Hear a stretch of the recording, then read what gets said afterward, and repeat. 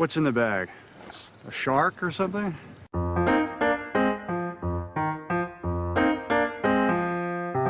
Put the bunny back in the box.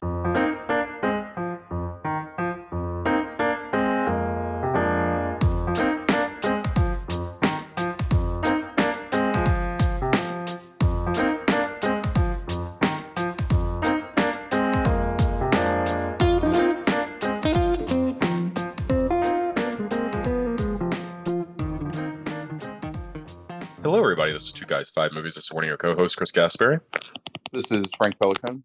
You are listening to The Quick Cage, and Frank, you have promised me another good one again this week, or at least, like, in terms of, I hope, being funny, maybe. But what movie are you going to tell us about tonight? So tonight we're going to revisit the 2006 horror classic, The Wicker Man. Something that we talked about in the worst horror remakes of all time. Yeah. Definitely deserved its place on that list.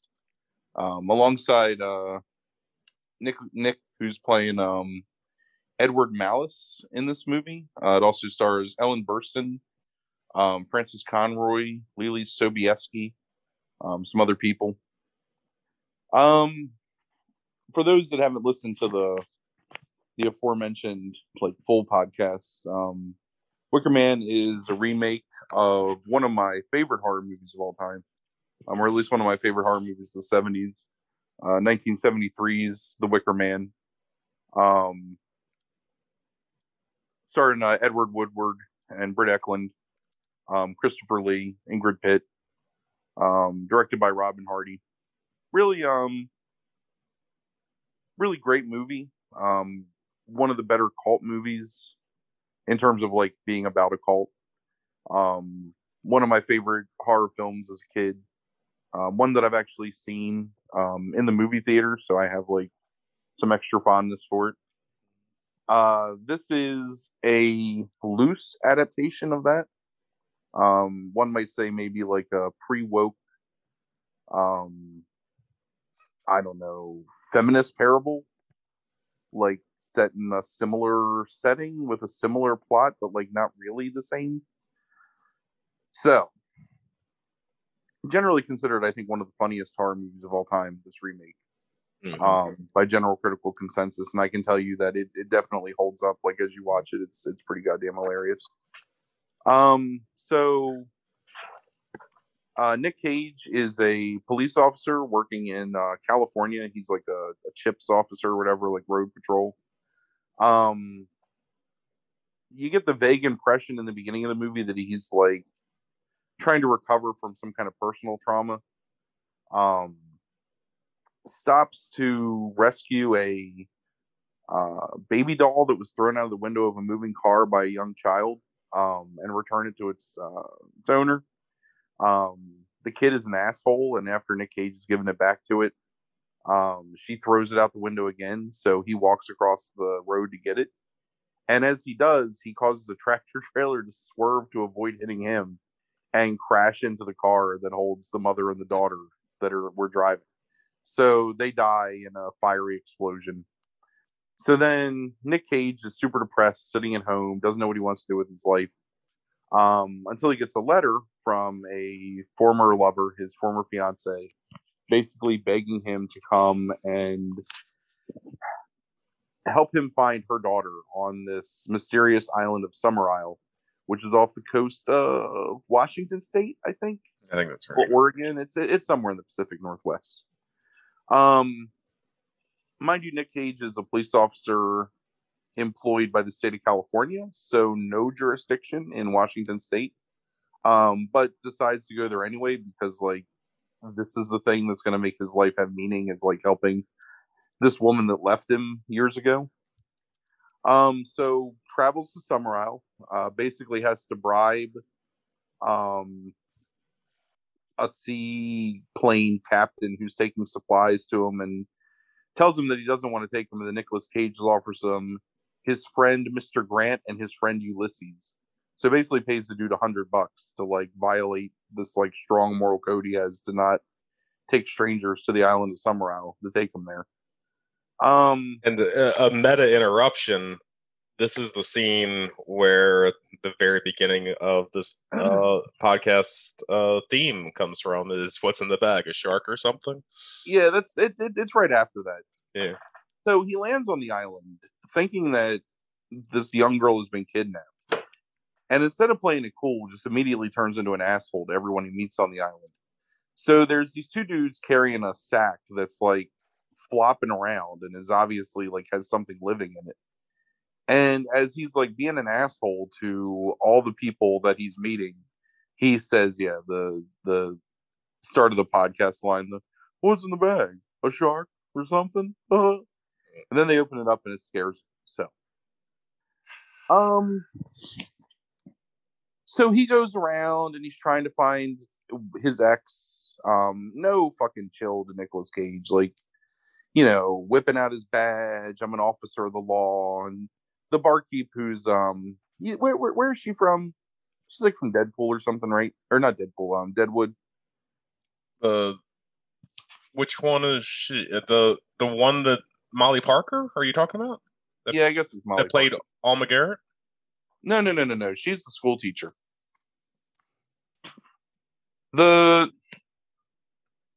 Maybe it's Kate Behan. No, that's the bitch that plays his wife. Right. I didn't mean to call her a bitch. That's the woman that plays his wife. Yeah, I don't know who the. Yeah, I have no idea. Anyway, it is. It's Diane Delano plays her. So he immediately goes in there and tries to break bad, whipping out his badge. He's looking for a lost girl. He's going to need to interview everyone on the island immediately. Like that, like no jurisdiction, and like just trying to like push his way around. And she basically says, "Buddy, you ain't got no jurisdiction. What are you going to do?" And that's when he says, "Oh, you don't know what kind of jurisdiction I got. I'll do whatever I want." Well, he doesn't say it like that, but it's much worse. So then they give him a room, and he unpacking his things, and they make this big showing that he's got his EpiPens for bees. Oh, I'm sorry, he kills a bee. He drinks their honey meat, and then he kills a bee, and everybody gets all pissed off because their island is like all their like cult lifestyle is subsidized by the selling of this royal honey that's like apparently like the greatest honey ever. So he meets Lily Sobieski, who's playing the Britt Eklund role. Although there's no like real sexuality or I don't know, like eroticism to it. She's just kind of this dopey like housefrau with a broom. So he finds his ex, and his ex is like, "Oh, they've taken our daughter. I think she's still alive." So then, oh, I'm sorry, she didn't reveal it. That's spoiler, like that it's his daughter, or supposedly his daughter, or I think it is his daughter. I don't know. It is his daughter, I think. Yeah. So you don't know that yet. So she's like, "Oh, you got to help me find her," and he's like, "I just have one question. Why did you leave me?" And she got scared, and you know, she missed being home, and she panicked, and it was too much, and she left, blah blah blah. So then Nicolas Cage goes around the village and is trying to find clues as to what happened to this girl in like the most ham-fisted, ridiculous way possible, including going into a schoolhouse while school is in session, threatening the teacher and threatening every child in the building with like jail, and then finds a crow inside a desk and everybody laughs at him, and then that makes him even angrier. So then he's basically like, "I'm gonna arrest y'all," but no one wants to talk to him. There's a bunch of men on the island and none of them talk, and Nicolas Cage is kind of put out by that too, because I think he feels like the dude should have some say, but like no one will talk to him there either. So he goes wandering out in the woods. Nicolas Cage does a lot of wandering in this movie, like all over the place. And he ends up getting stung by a bunch of bees, of which he's allergic. And then he wakes up in the house of Sister Summerisle, who is the gender swapped version of the Christopher Lee character in the original. And she talks to him, and again, instead of like trying to be charming or like just trying to be understanding, he's a complete asshole about it. It's like, "Yeah, you and your fucked up cult of you." So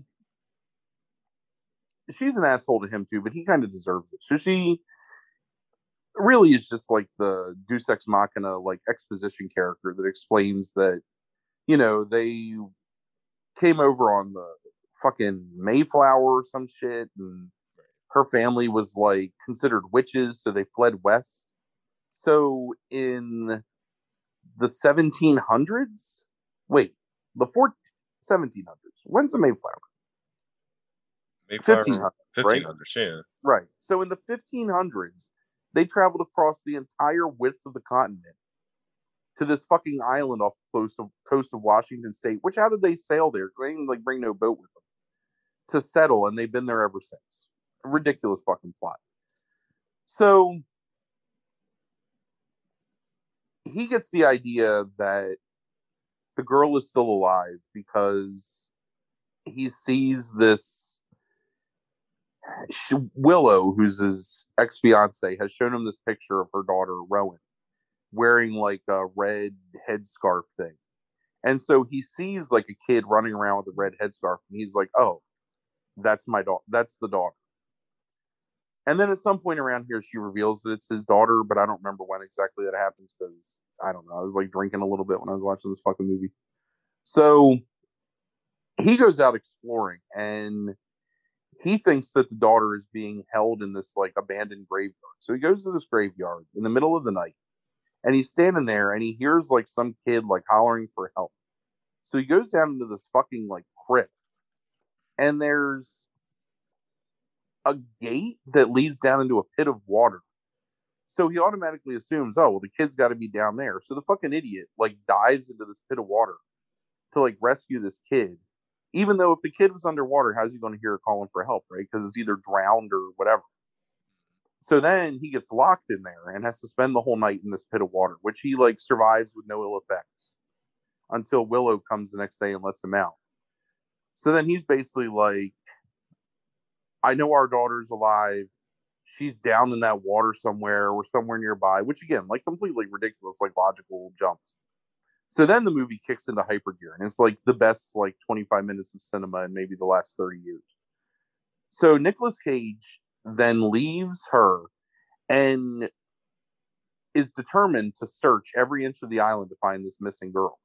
So that's when he meets Alma Garrett, like going up a path, and she's like pushing her bicycle, and she's wearing like, she has like this what would you call it, like carnival, like crow's mask thing, Right. And he's like, oh, what's with the mask? You about to celebrate something?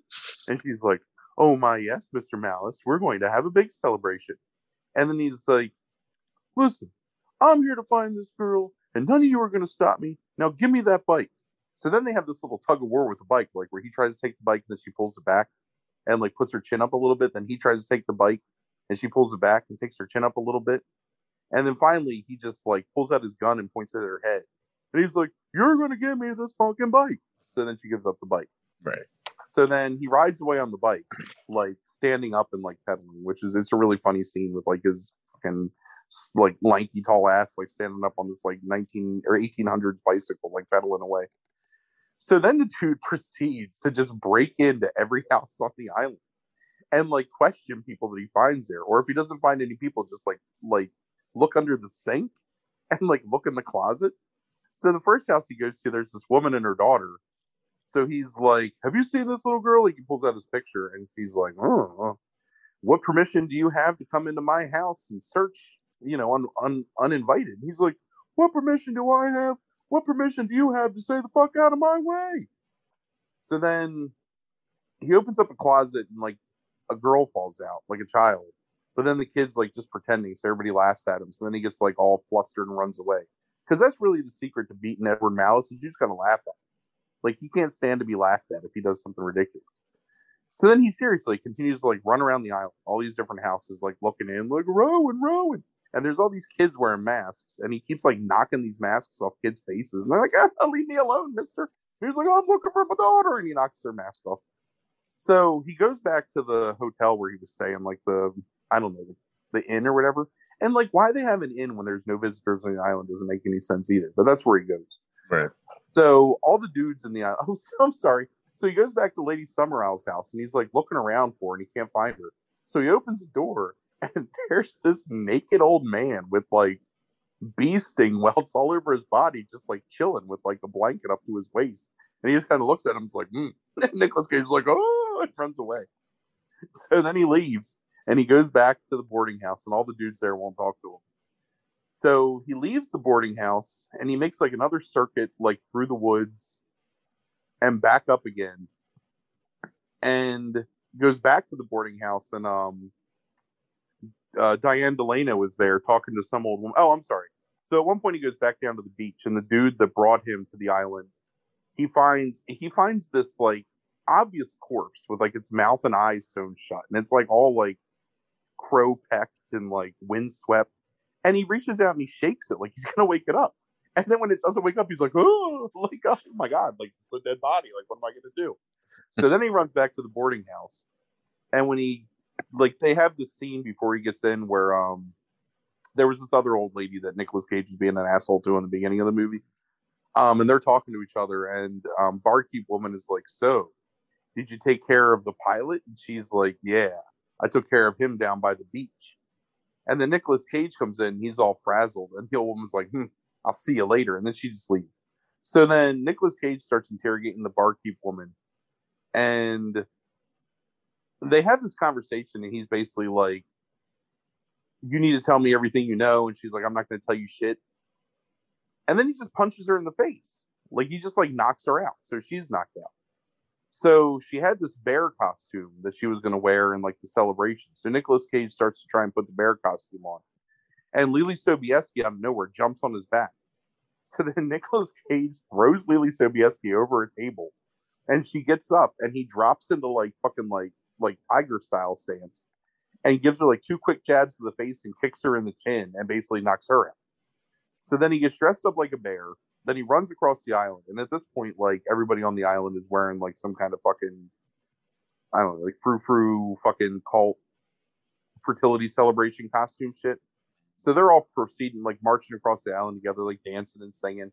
So he runs out of the woods and just casually tries to slip in the bear costume in like the procession, and is like immediately like right next to Willow. So he's like, I told you to wait for me at the house. And she was, I couldn't wait. I had to come. So then he follows them, and they go in their procession, and they end up in this clearing. And there's Rowan, the little girl. She's tied up to a stake, like she's going to get sacrificed. They start talking about the sacrifice. So he's like, hold on a second. And he runs over there and punches out another woman and takes the girl with him and runs away. So they're running through the woods. So they get out into the middle of a clearing, and he takes off the bear costume. So he's wearing like whatever, like his shoes and like slacks and a t-shirt.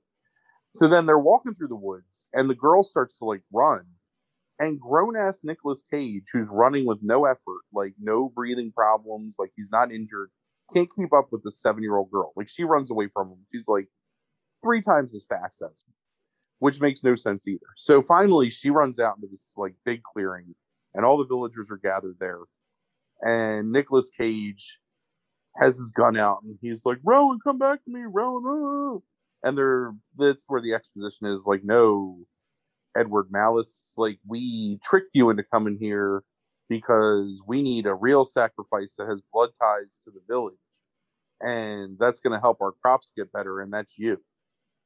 And again, like, fucking hilarious. So he pulls out his gun and he tries to shoot him as they're like closing in on him, but there's no bullets in his gun, which, you know, cop Nicolas Cage has never checked to see if his gun was loaded. And then Willow, his ex-wife or ex-fiance, like holds up her hand and lets all the bullets fall out, but it's only like 5 bullets. So like, how many? Anything. Fucking unprepared Nicolas Cage. So they close in on him, and he again like drops down into some like fighting stance and starts karate kicking him until they converge upon him. So then it cuts to a scene of them all walking again, but it's a voiceover of him like previously to that scene being captured, which they don't feel like they need to show. And there's the most ridiculous like oral whatever like ambient sound of things being broken, and him going, oh, my legs, what are you doing to me? So then they hoist him up into the Wicker Man, and Rowan lights it on fire. He's like, "What are you doing? I don't even believe in your God." And then he dies. So then it cuts to 6 months later. This is the coda of the movie. And the girl that plays Willow and Lily Right. Sobieski are in a bar, and James Franco and some other fucking it's some other dude that you would recognize, like if you saw him. Basically, he's like a bit player in a bunch of like B movies from around this time period. They're there talking about like, man, there's no ladies here. Maybe we should leave. And James Franco's like, nah, if we stay for a few minutes, maybe something good will happen. And then immediately fucking Willow walks in and like, yeah, that's the thing we're talking about. So they go over and they're like, hey, ladies, you're the only good looking women here that we can talk to. Everybody here else is a lawyer. Like, that's not our speed. So then both of them are basically like, yeah, we want to fuck you. And the end is Lily Sobieski basically saying to James Franco, when you leave, can I come with you to your house? And then you hear the sound of Nicolas Cage screaming and his legs breaking, and then you fade to black. And that's the motherfucking Willow Wicker Man. Yeah. So Yeah. I can't. Jason Ritter. It's John Ritter's son. Is the other one. Okay. So let's talk about Neil LaBute for a second. Yes, let's do that, because that's exactly where I was going with this. So In the Company of Men, fine movie. And then like I really thought that dude like had done some good movies, but I'm looking and like he has. Well, he's also a pretty well-known playwright as well. Like if you look at his plays, they outnumber the films he's directed by 2-3 to 1. Sure. I've read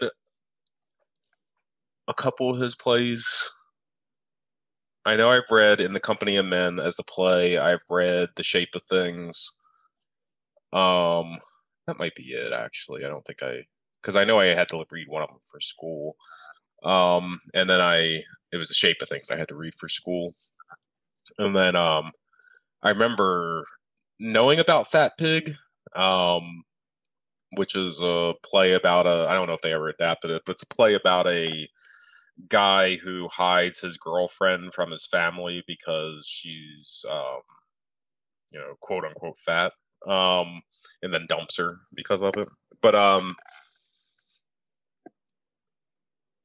if you look at this guy's like track record, I mean,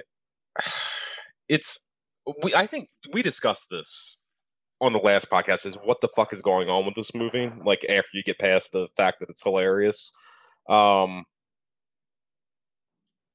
all the wrong ways. Like, was it meant to be that way? Like, we talked about this, right? Yeah, I don't know. Right. It's like it's kind of like unknowable in some ways, like where it's like, because here's the question about this movie once you get past the fact that it's fucking stupid but funny, and a terrible adaptation, or remake. Like, is this movie siding with the Malice character or not?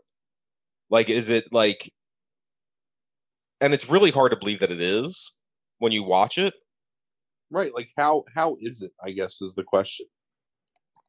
And I don't know if we talked about this, whatever, a year and a half ago. This was episode 40, by the way, that we talked about this movie, which is crazy. But anyway,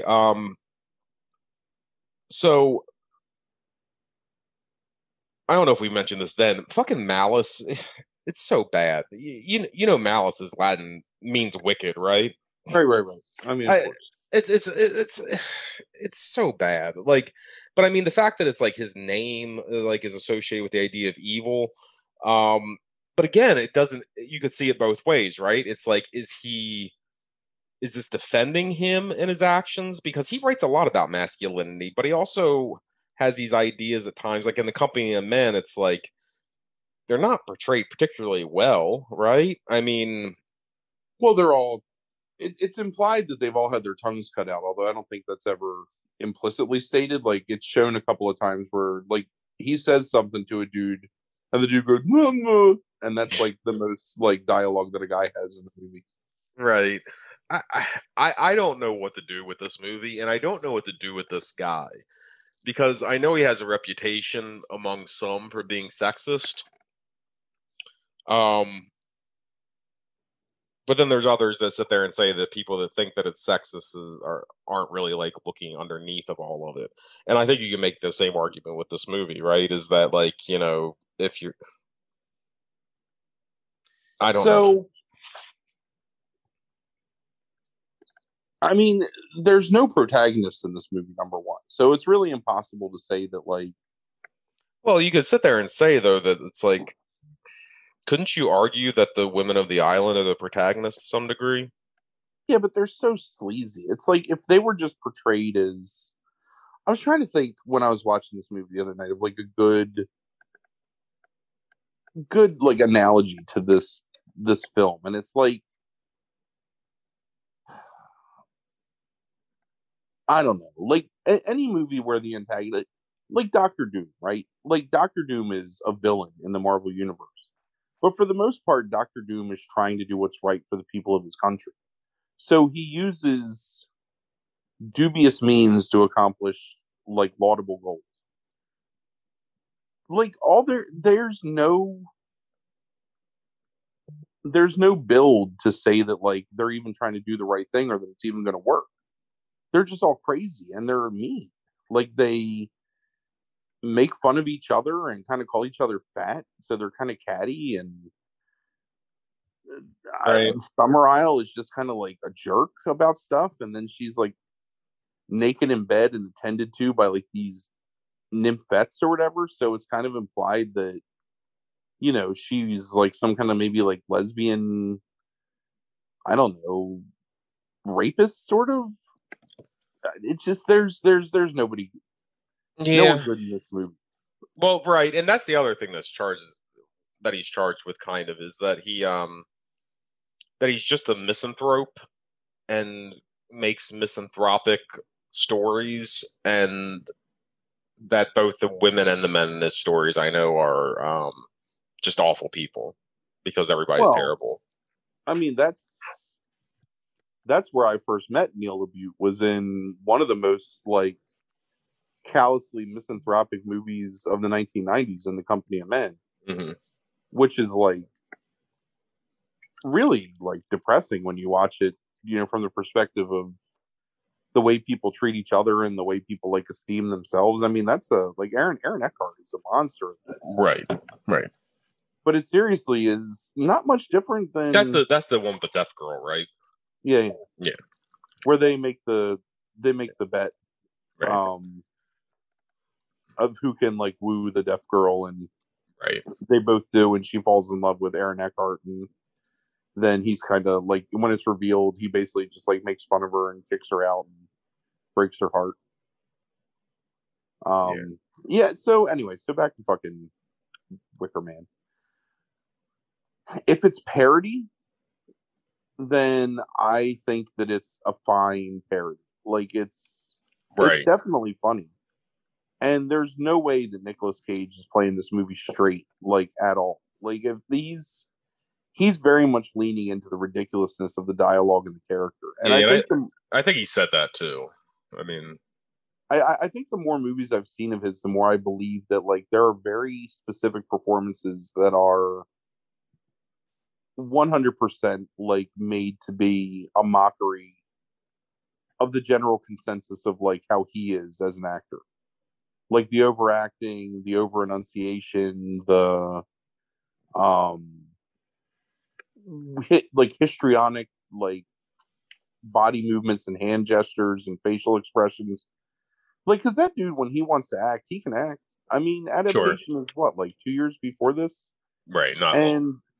brilliant fucking movie, and like an amazing performance. And this is just And here's the thing is I think this complicates the reading even further, right? Is like it could be that like LaBute writing this could be thinking one thing, and Cage, because of who Cage is, even at this time, like at this time still, can just kind of come in and almost do what he wants to some degree. And it's like Cage could be doing something that almost is the opposite of the intent. Yes, I think that could be true.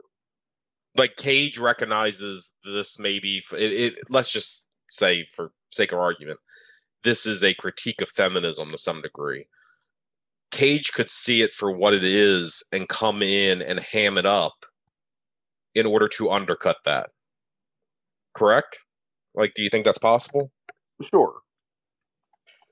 I mean, but so the funniest thing about it is that when you watch the original Wicker Man is a very, it's not overly complex, but it's a very straightforward horror movie where the horror is the death of this man that's just trying to do what he feels is right. He's not made to be an asshole. He's just a very diligent, officious, whatever, British law enforcement agent who's just trying to do his job. Right. So when they kill him, it's horrific that that's the sacrifice. Is this noble man is getting sacrificed for whatever, like some ridiculous supernatural, like superstitious belief that his death will somehow like save whatever their harvest or whatever is on the Wicker Man. Here it's like almost you feel like it's almost justified that he dies. Right. I mean, this dude punches everybody. Like, yes. Seriously, like that's his like he immediately just comes out and is just a complete asshole. And it's like he's doing it because he misses getting his penis touched by this woman. Like that's the whole point of it. Right. Because he doesn't even know that Rowan's his daughter for, I don't know, 50% of the movie. And so it's like, then he's going to, like, he's just doing it all because, well, I just want to know why you left me. Like, oh, I thought we were in love. Like, why did you leave me? Right. So it's yeah. So if it's parody, it's fantastic parody. And it probably is maybe even, like, better than just being like a bad laughable movie, but I don't know. I think it's just really a confused mess that Nick Cage was like, fuck it, I got to be here, I might as well make the most of it, and just made like a really memorable performance. I mean, because if you don't have Nick Cage in this movie, no one ever talks about the Wicker Man again. You know what I mean? No, right. Like who's talking about fucking Darkness Falls in 2021? That's and inherently it's that is a random selection, but it makes sense. I was just trying to think of something from around the same time that, like, a disposable horror movie. Who's talking about the Fog remake in 2021? Right? There's a better analogy to it. Right. Like, do you even remember there is a Fog remake? No, but we saw that in the theater, right? Yeah, it's got what's her name from Lost? Oh, Jesus. The woman with the daughter. I can't remember her name now. What was her name? Fucking Maggie Grace, right? Yeah, Maggie Grace. And Maggie Grace. And fat face Tom Welling's also in it. Yeah. So this is something where, like, I do not remember this. Okay. Right. It's a movie that came out. It was not a good movie. It was a remake of a movie that didn't need to be remade. It's a perfectly fine horror movie from You were still working in Glasgow at this point, right? Maybe. I can't remember where I was when it came out. Yeah. We watched it in Glasgow anyway. But you don't remember it. But like Nick Cage has done this thing where like this was a meme for years. Mm-hmm. The bees, like right. all that stuff. Sure. It's just like him punching the women in the face. There was like a bunch of funny YouTube videos. It was just like quick cuts of him decking people and like knocking out Leelee Sobieski. So I don't know. I mean, in some ways, it's definitely earned its spot, at least, in infamy. Sure. Like among 2000s horror movies. And you're right, largely because of Cage's performance. And the thing is like, this is maybe now, like, I don't know, like, Jesus, like the fourth or fifth time I've watched this fucking movie. And it makes me laugh every time. Like, I can't say that about Step Brothers, but fucking Wicker Man make me laugh every time. So, right, like guffaw. Like, I'll forget that something's gonna happen, and then it happens. And it's just like, whoop. I don't know if that was a really good guffaw. I don't want to like guffaw. That was whatever. Fill in whatever sounds of laughter fits your perception of what laughter is in that spot. Yeah, so I don't know. Completely enjoyable. Like, I was happy to revisit it. At first I was kind of annoyed at the idea of us having to like go back and talk about something we've already talked about, but Right. it's kind of nice to do like a deeper dive on it instead of the shorter version that we do on the longer podcast. And if you've never seen this movie, like, it's 100% worth checking out. I mean, just to see, there's no nudity really. There's some implied like nudity and sexuality, but it's not really there. The violence isn't over the top. It's not like there's not a lot of jump scares. So all the things that bother people who have an aversion to horror, it's not there. But it will make you laugh your fucking ass off like the entire time. Like, it's a hilarious movie. Him reaching down and shaking the corpse to see if it's still alive. Like, you have no idea how little sense it makes. Either Right. in the context of the scene or in the context of how like human beings live and recognize other things that are alive. Like, it is 100% a dead body, and he's like, "Hey," and then it doesn't. Oh, and runs away. Yeah, I mean, yeah, that's the thing, is the movie's funny regardless of whether it's intentional or not. I find I just always wonder about those things, but it's funny no matter what. So yeah, if you, some people don't like things that are supposed or like unintentionally funny, but I mean, like, if you do, like, and you never seen this, like, you got to check it out. But I would also say, like, if you actually like really good movies, watch the first Wicker Man. Like, Yeah. Here's my other argument for it too: is that some of the cinematography in this movie is absolutely stunning. Like, wherever they filmed this, I don't know where it was filmed. They captured it at exactly the right time of year, where it's like lush and green and full of color, and the sky is like perfect, like blue all the time. It's just, there's some really stunning shots that if you only saw them in the context of like someone showed you a picture and said this is a shot from a movie, you would probably say like, hey, I kind of want to check out that movie. Like, that movie's really pretty. Like, I'd like to see it. right. And it's like, I don't know. Well, the dude that did the cinematography on it, did Affliction and The Sweet Hereafter. So I mean, he's got, stuff to his credit that's good. Yeah. Paul Starosi. Oh, and Exotica. That's a good movie. Oh, I didn't see that. Yeah, I forgot all about Exotica. Yeah. So yeah, so definitely recommended in the least like recommended kind of way that you can recommend something. Like, it's so unrecommended, it's absolutely like a must-watch movie, I think. If you're a fan of, bad movies and Nick Cage, or you got whatever 86 minutes to kill or however fucking long this fucking movie is. 102 minutes. Oh my god. So here's a funny fact. So it made $38.8 million at the box office against a budget of $40 million. Jesus. So it was $1.2 million shy of like breaking even. I'm sure it broke even like once it got released.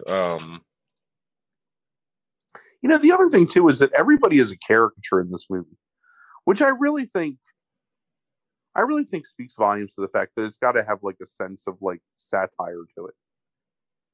Right. I mean, Frances Conroy is terrible. Ellen Burstyn is terrible.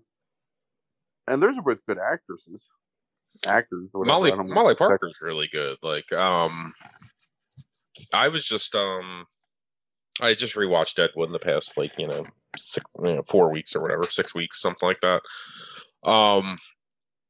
And last night, we haven't talked about this. I was going to talk to you about it after. I know that you weren't like the biggest fan, I think, if I recall correctly, of this movie, but I watched 1922 finally after like 3 years on Netflix, and I really liked that movie a lot. I thought it was good, and even though she's only in it for like 20 minutes or so, I'm always impressed with her every time I see her. So Molly Parker's a really good actress too. I don't remember what 1922 is now. That's the Thomas Jane movie where him and his son kill. He's a farmer and kills the wife. They kill his wife, right? Yeah. It's based on the Stephen King. Him and Joe Hill, yeah. Novella, whatever. Yeah. I didn't hate it. It just wasn't like Yeah, I remember you were just like, like It was that's pretty fine. much your reaction. But I really enjoyed it. I thought it was filmed really well, and I thought it was a good slow burn that ultimately didn't necessarily like pay off. But I don't know. It felt like it had a oh, what's his name that we really like a lot from Flanagan. I felt it felt kind of like that kind of like those endings that Flanagan does sometimes. Yeah, I can see that. Yeah, I don't know. I enjoyed it. I thought it was good. Maybe I should revisit it because it was at a time where I wasn't like, I don't know. It's been a long time since I saw it. I think it's been out for a couple of years now, at least like Yeah. over a year. Oh, it's been a while. I've had it on my watch list for quite a while. I initially put it on my watch list right when I think it was right when COVID started, and it's Yeah, it just was I could, definitely a COVID watch for me. and I just like couldn't. I never brought myself to hit play, and I forgot about it for so long that it like popped up in a different list, like on there and on Netflix, and it was just like, oh right, I never watched that, and I just hit play and watched it, and I ignore half the shit that I watch sometimes. Like after a while, like I just have it kind of playing while I'm doing something else. But I actually watched it, so that says something about it at least. Yeah, that's cool. Maybe I'll check it out again. Something gave me real quick the other night, just because we joke about it so much. Something gave me a category. God, I can't remember what it is now. It was like I think it was Tubi. Maybe it was like films under 90-minute films or something like that. It was like, oh shit, they got me down. They figured my shit out. Right. I don't think I've ever gotten that category on Tubi, so that's really funny. Yeah, the algorithm worked. Yeah, so Okay, scores on Cage performance and this movie. I mean it's a 9 out of 10 Cage performance. Like it easily one of his most memorable roles for being so terrible. Right. If that makes sense. It's iconic, right? No matter what. But 100%, like you will never forget Edward Malice. The movie itself, I don't know if it's a straight film that you're supposed to take seriously and supposed to feel the horror of Edward Malice being sacrificed. Motherfucker's like a 1. Like it's really bad, and right. there's no gained empathy for any character in this movie as you're watching it. Like you literally hate everyone. Right. If it's satire, which like I like to think it is, then it's like a 6. Like it's fun, it's engaging. I don't know what it's satirizing, unless it's just satirizing like the whole Men Are From Mars, Women Are From Venus dynamic of like the late 90s.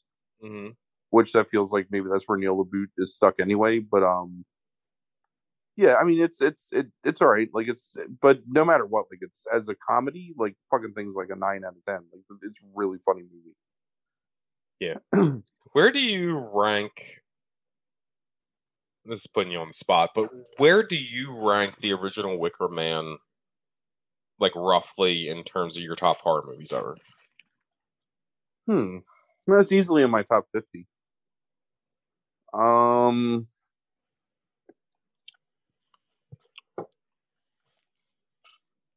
It could be a top 25. That's more what I'm wondering. Yeah. I really love The Wicker Man a lot. I mean, it's one of those movies, and I say this sometimes, and I don't ever like to whatever, like I don't like overuse a phrase, but it's one of those movies where the first time you see it, especially if you don't know what you're in for, or like you go into it blind, that feels like something you should not be watching. Like it feels like taboo almost. Because there's the scene with like Britt Eklund just like smacking her naked body against the wall and singing the song, and him, in his like awkward puritanical like lawman, but also like a man with lust in his heart, like just writhing uncomfortably on the other side of the wall from it. Like there's all kinds of things. And it, there's Lee, who's got this like perfect amount of just like menace and familiarity. Like, that guy, but he's so, I don't know, like subtly evil in everything that he does. And then, I mean, the first time you watch him like get shoved up, they put him in the fucking like funeral garb or whatever and shove him up inside the Wicker Man, and you're like, oh my god, is this gonna happen? Because he is like, he's not like the greatest guy in the world, but he is the protagonist of the movie, and they, Edward Woodward plays him as the protagonist of the movie, and it's pretty shocking, especially like, I don't know. I mean, I saw this when I was pretty young, but like to see a protagonist die, like to see a horror Sure. movie where the villains 100% get away with, everything, and there's no Right, because consequence. Right, we grew up in an era of a final girl, right? I mean, so yeah. Well, just in general in movies, like, I mean, you're used to seeing the hero win. You're used to seeing, like, the impossible escape at the last right. minute. You're right. Even if they lose, they don't die. You're right. Right, like you're waiting, and maybe it's impossible to watch this movie now without like having some like. I mean, we just spoiled the whole fucking thing, so it's not going to have anyone listening to this shit. But like, when you watch that for the first time, like if you don't know what's coming, like it's shocking to see that end of that movie, and I think that it's so. Because it's such an idyllic setting. And again, like this is another thing. And I know I just praised the cinematography of the LaBute version of this, but like one of the things with the original Wicker Man is it's this beautiful, lush island, but it's set against like these drab, dreary, like sunless days of whatever, like being off the British Isles. Like it feels like an island that's like dying. And so it almost makes their feeling of like needing a sacrifice like have some meaning to it, but it's still so horrific that they, like them shoving him up inside, inside the guts of the Wicker Man to die. And I think the Wicker Man itself, like the edifice or whatever that they build, like is much more effective in the original movie. Like it's very much like the one in the LaBute looks like something you would see in like Burning Man or Coachella or something like that, or like a college bonfire or something. Like there's Texas A&M or one of those places does a similar thing, like where they build like a giant like construct and then burn it down. But the one in the original, like it looks like some fucking like makeshift pagan, facsimile of like a human that they're shoving him in so he can die. Like I don't know. I really love the Wicker Man a lot. Yeah, that's interesting. I just looked up. Harry Waxman is the guy who was the cinematography on this, and I'm trying to. That name sounds awfully familiar. Which Swiss was it? The '60s Swiss Family Robinson that we covered in the tropical movies? Yeah. Okay. That's where I know it from then. Gotcha. Okay. I know I had seen his name at some point before he did the cinematography for that as well. But interesting dude, like the cinematographer for the original movie is that he does a bunch of crime movies early on, then does Swiss Family Robinson, and then does tons of comedies, it looks like. Like that's the most of his career at that point, like throughout like the 60s is comedies, and then does the Wicker Man, which is fascinating. Yeah, that is pretty fascinating. I'll say another thing about it too, like the genius of the original is that a lot of it, and remember, like this is like early 1970s British film. A lot of it is like calling into question how much does Christianity, like how much reach does Christianity have in the modern world?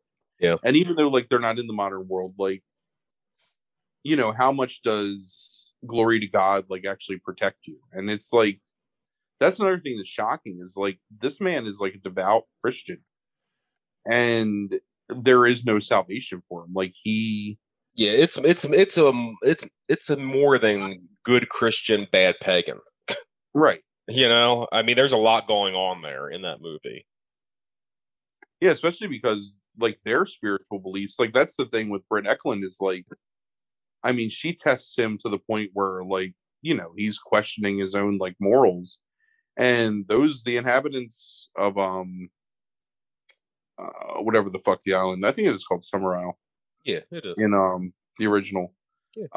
The inhabitants of Summer Isle, they have no like doubts about the righteousness of their task. Like they're just trying to save their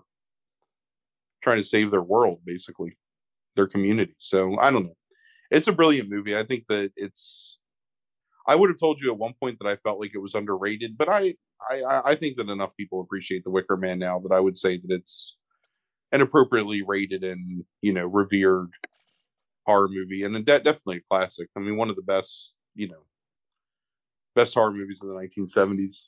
Yeah, when we covered that, I can't remember which episode that was, but when we talked about it before, I remember reading into it, and it's one of those movies that just kind of like almost like a train, like just slowly gained its critical acclaim over years. It was largely forgotten for a while, but there was just enough people that knew how good it was that just kept pushing and pushing it, and slowly it just kept gaining more and more steam to where I think now it's respected well enough, of what it should be. But I still don't think as many people that really like horror probably, and I would say like younger generations probably have seen it, but there's also a problem with that in terms of younger generations not really always respecting like stuff from a long time ago too. So I mean, it's our generation. I think like discovering this movie and word of mouth, like talking about it and making other people watch it. I mean, that's how. Yeah. I'm almost positive that I introduced Chuck and Zeke to it, or maybe like that was one of our like bonding moments early on was our love for the Wicker Man. Right. Like I said, like I got to see it like at Halloween down in Fells Point at some like random across the street from where they filmed the Homicide. Basically, like in this like upstairs room. I can't remember what the name of the place was, but it was just like a makeshift theater, and I got to see like an actual 24 millimeter print of it. It was amazing, like watching it with other people in a dark auditorium. Like it was really cool. And I don't know. Yeah, I'd like to know where that's. I would like to know where that's at Fells Point. That's really cool. Yeah.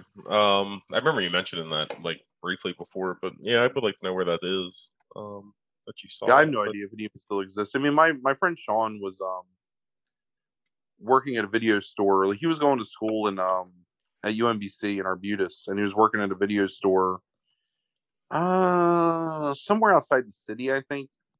But he knew, like, he was always able to find places like that, and so he knew somebody that knew somebody that knew about that place, and we got to go there, and it was a really good experience. No, that's really cool. Last question, and then we'll be done. Have you seen The Shining on the big screen yet? Yeah. Oh, okay. All right. I got to. Well, I haven't seen the remastered Shining, like what you guys got to see. Oh, right. That one. Right. Yeah. Gotcha. I saw The Shining in like 90. Okay. 7 or 98, maybe down at it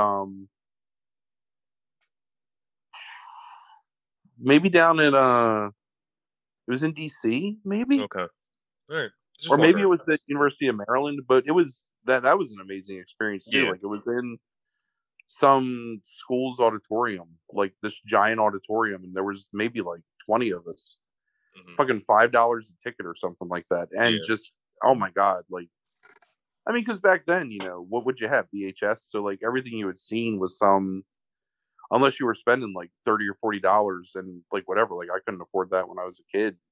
You were seeing like some secondhand fucking garbage ass VHS tape that 100 people had watched before you. And, like seeing, I remember like the clarity of those scenes in that movie and being blown away by how I don't know, just like beautiful everything looked.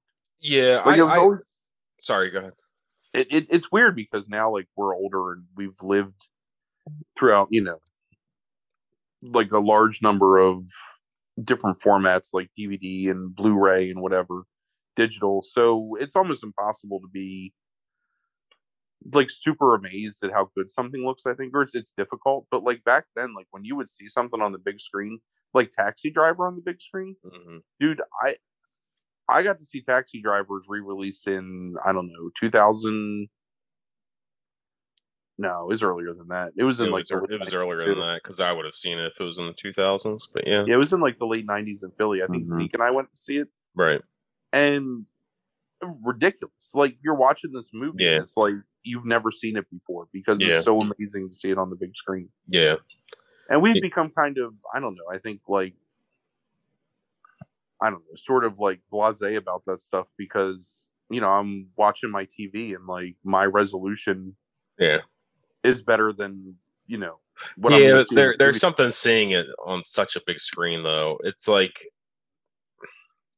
yeah, I mean, I think I expressed to you because I saw it like with Chuck many years ago now, before the like that remastered or newer version that I saw with Heaster, and there were some things like I thought, I don't know, that was just kind of like weird to me, like in terms of like I don't know even the language for it, but like of transition, but compression maybe or something that were weird with that version that I saw with Heaster, um, but yeah, I mean, the idea of seeing that on the big screen, like as many times as I had seen that previously on a small screen, it's still an experience. And there's plenty of movies that I now have seen the past few years, usually because you've told me about them, and I've watched them. And I've thought afterwards, like even if it's long afterwards, I was like, God, I wish I could see this on a big screen.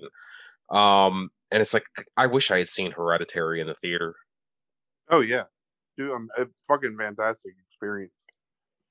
I I wish I could have seen that in the theater.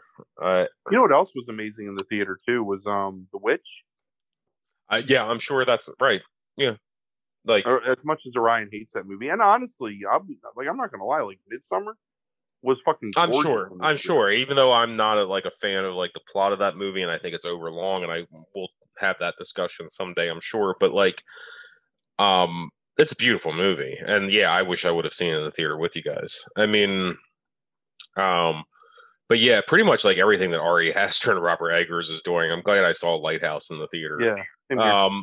But anything that Ari Aster and Eggers are doing, I really would like to see in the theater. But yeah, seeing that's one of the main things I want to do. I think once it's safe, is go to more of these revivals. Oh yeah, Um, and see some of these older movies on the screen, even if they're digital. I mean, I still want to see them in the big screen. A lot of them. there's almost no other way you're ever going to see it. I mean, it's going to be I mean, really it's difficult to it's find a Sunday. place. It's Sunday afternoons, and usually like Wednesday or Thursday evenings or something like that. And whatever, fuck it. Like, Yeah, 100%. So um, yeah, it's because I not to make this any longer than it has to be, but I sent you guys the full length trailer for the Green Knight, and like mhm, I'm watching mhm. that movie, like some of that stuff, and I've been bitching for the entire year that I just wish that they would let me see it like on my television to rent it, but I don't want to see that anywhere but in the theater for the first time. Yeah, yeah, Like I need to see that shit like 40 feet or 20 feet tall, 30 feet tall, yeah, like towering above yeah. me in like a darkened auditorium. Like that's going to be Be careful. fucking amazing. You're starting to sound like Scorsese right now. So, Trust me, I'm still going to watch all the shit that I can on my fucking couch. It's just certain things I think, you know. Shut up, man. Fuck you. I. Calling Scorsese. I just You think sure know how to that hurt a guy. I Yeah, but you know what? So here's me being a hypocrite. Mhm. I am super stoked for his fucking western. Is that the Killers on Flower Moon? Is that a western? Yeah, yeah, it's the Oh, western. I don't know anything about that at all. I've only seen a couple of screenshots from it, and Mhm. man, it looks beautiful. Hmm. Like and you know what it is because like I think I hate Scorsese stuff so much because it's the same goddamn movie over and over and over again. And let me see him do something different. You know what I mean? Like I want to see a Scorsese western. Right. I hate the Oh. fact that it's got fucking De Niro in it, but whatever. Maybe he'll be good. No, it doesn't. Yeah. So let's just real quick test that out. You want to see a different movie? Okay, I get Goodfellas and Casino are the same movie. Okay, so Right. all right, let's start. Let's just start with Mean Streets here. Okay, so what is Mean Streets similar enough to that it bothers you? Oh no, Mean Streets is completely its own thing. Okay, so Mean Streets is him doing gangster before he decided he wanted to glamorize being a gangster right, so or okay, make it cool. right. So then he does New York, which is a musical. Okay, then he does Raging Bull. What's Raging Bull like? Nothing. Raging Bull's its own thing. King of Comedy. That's its own thing, and I love that movie. After Hours. Uh, Bad its own thing, but its own thing, right? yeah, but it's its own thing. Okay, Color of Money. Mostly its own thing. Mm-hmm. Last Some of Temptation that of element of like crime in it, but it's whatever. right. Last Temptation of Christ. That's its own thing. Right. Cape Fear. You skipped over Goodfellas, but I guess you said you were going to do that. Well, yeah, because that then Casino are the same fucking movie with a gender difference in one role, and the second one sucks. So Cape Fear's remake, so whatever. all right. I guess it's its own thing. But you like that version, right? Sure. Yeah. Right. I honestly I probably prefer that version if we're being completely like forthright. Do you prefer De Niro over what's his face?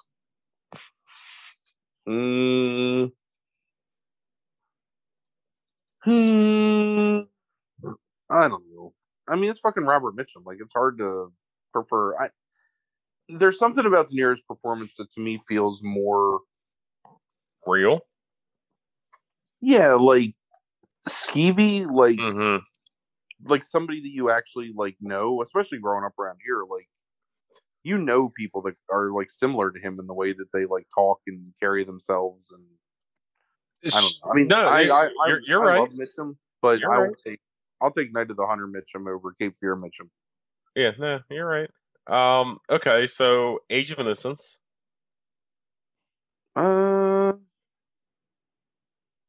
I guess that's its own thing. It's something. Kundun. Yeah, Kundun. Oh, are you looking it up now? Okay, all right. Yeah, So, it's its own thing. right? Whatever, motherfucker. So they're all their own thing. But the problem is that what you think about when you think about him is the fucking Irishman. You want me to get off your back? Yeah, get all the way. It's the fucking Irishman. It's fucking The Departed. Goddamn Casino. All right, so let's real quick. Just now I want you to give me this. Okay, so where does it go wrong?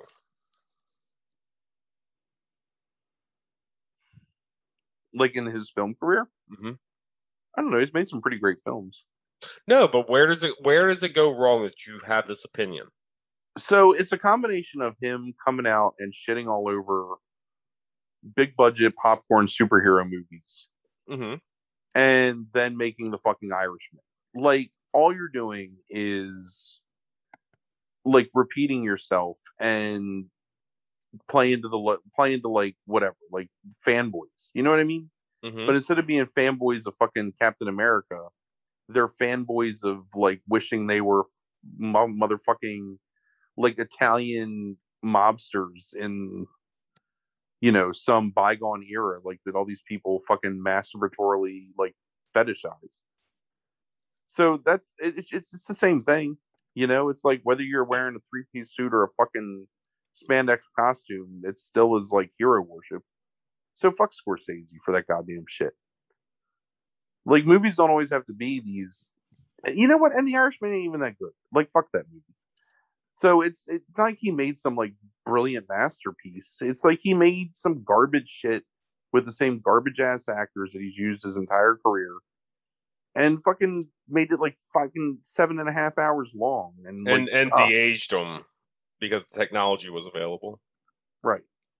Because he wanted to make that movie like fucking 15 years earlier or something like that, and then he was like, "Oh, they're too old now, like so we can't do this movie with the people that we wanted." And then suddenly, once the de-aging stuff happened, like it was like, "Oh, we can do this now." He's also super hit or miss, like over the past Right. 20 years, because like Wolf of Wall Street is good, Shutter Island Mhm. isn't that great. I think Right. I liked Departed a lot more when I saw it, but definitely not something that I feel holds up. I haven't watched it since then. That's one I need to rewatch and see because I liked it when I saw it, but I think I could agree with you. Yeah, What I did you watched think? it again. What did you think of Hugo? Is that the kids movie? Yeah, Oh, I actually really liked that a lot. I fell asleep 30 minutes in and never woke up. So, this was in Yep. 2012, but Yeah. I never watched it after that. Frankie and I watched it together, so I mean, maybe there Yeah. was some Right. there's some Brandy and I sentimental. watched it together, and I fell asleep. I liked the way it looked, and I liked the design of like the animatronic stuff. Like I thought it was a cool combination of, I don't know, almost like a fantastical, what the fuck ever you would call it, like Georges Franu, like French, experimental dawn of cinema shit mixed Right. with like a steampunk element mixed with like Miyazaki kind of, like, I don't know. I thought it was fine. Oh my Yeah, goodness, getting tired in here. it did get real tired real quick. I understand why I fell asleep now. Aviator's a fine movie. We've talked about Gangs of New York plenty of times. Like, I think it's a great performance in a mediocre movie. Yeah. Bringing Out the Dead's ridiculous. Kundun is terrible. Casino's terrible. Age of Innocence is decent. Like, it looks really nice. Cape Fear I like. Goodfellas I like. But I feel about Goodfellas the same way I feel about fucking Scarface, which is, I don't ever want to talk about it again. I haven't watched that movie since like 1993, so we should talk about it again someday.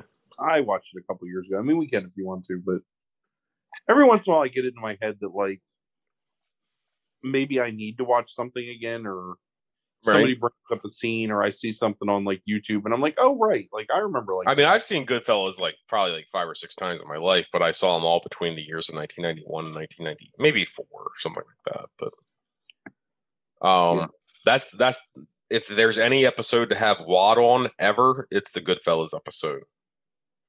I'm sure you'd appreciate it. Watt loves Goodfellas, I get it. but I have a feeling like I would just get like really bored and annoyed with Goodfellas now. Right. You would. I think I was, again, like, it's one of those things where you can appreciate the artistry and you can appreciate the talent. But it's like, okay, like, I get it. I don't know. I don't know how else to say it. I mean, honestly, Mean Street's my favorite movie of his. Like, I love Mean Street. It's interesting. What list It's does that also- make? It's also probably my favorite De Niro performance. That's a tough one. I don't know. That might make the supplemental like 70s crime movie list. Hmm. I think the only reason I left it off in the first place was because I figured we'd hit it somewhere else and just has never come up. Right. That's Yeah, I think that's I- really tough. I think Mean Streets is amazing. Because I'm trying to think of like De Niro performances, like because there's a lot of really good ones, but I'm trying to really think of my favorite performance of his. That's because that's a bold claim, I think. I mean, it's the perfect combination of like latter day De Niro just being De Niro, kind of like the swagger and whatever of Yeah. him just being himself, and like the unhinged, like experimental De Niro of like Taxi Driver. Because I mean, like taking Mean Streets over Taxi Driver is bold. I think it's for better most performance. people. No, that's fine. I'm not saying you're wrong. I'm just saying that it's bold. And Probably then bold taken over Godfather Part 2 as well. I mean, like, Nah, I don't think it is because he's in it for what, like 35 minutes of screen time, maybe 40 minutes. It's all in flashback, right? I mean, it's a supporting actor role. Movie. What's that? Yeah, it's a third of the movie, I would say. Yeah, I think that like when you think about best performance, you can't like take a supporting role. I think you have to take the lead role. I think some people would probably say Raging Bull. Yeah. I think very few, but a couple would say Once Upon a Time. Yeah, that's top 5.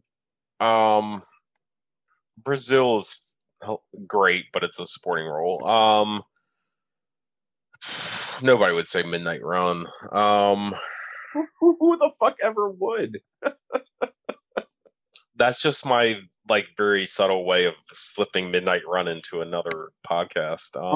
Because they never get talked about on their podcast. Well, it's gonna get talked about next year. In the redux of movies Chris loves and Frank hates. I hope I'm fucking dead by then.